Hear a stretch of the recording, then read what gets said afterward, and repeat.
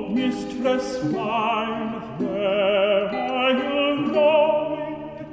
O mistress mine. For several years, the lack of strong roles for women has been the talk of the theater world, lighting up blogs and theater-related websites. With the problem so prominently under discussion these days, Santa Rosa Junior College's currently running production of William Shakespeare's Twelfth Night is eye-opening to say the least.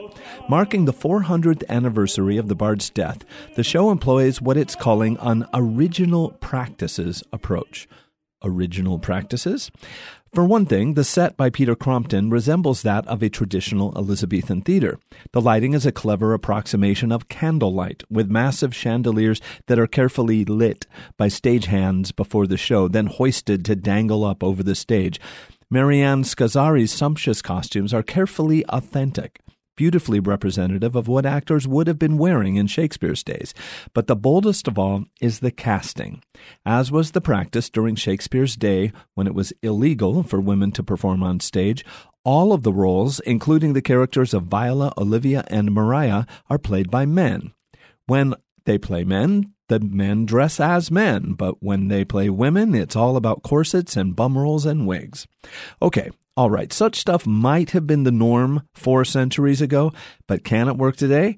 It can, and it does, brilliantly.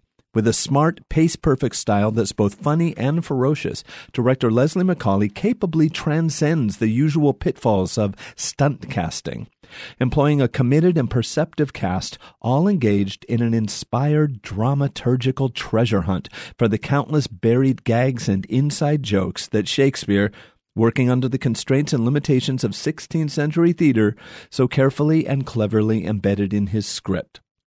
In so doing, Macaulay and her SRJC team of actors and technicians have uncovered comedic gems and pleasant surprises that most other productions, in their quest for updated relevance, usually miss entirely. The story, of course, is all about artifice leading to deeper truth.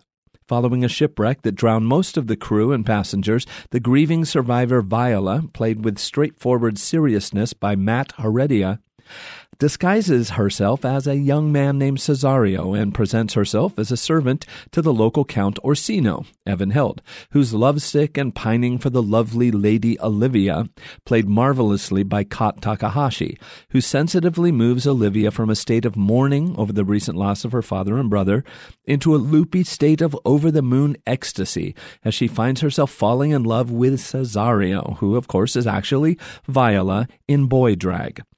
Adding to the madness are subplots involving butlers, fools, drunken knights, conniving maids, and the inevitable eventual arrival of Sebastian, Viola's presumed drowned identical brother.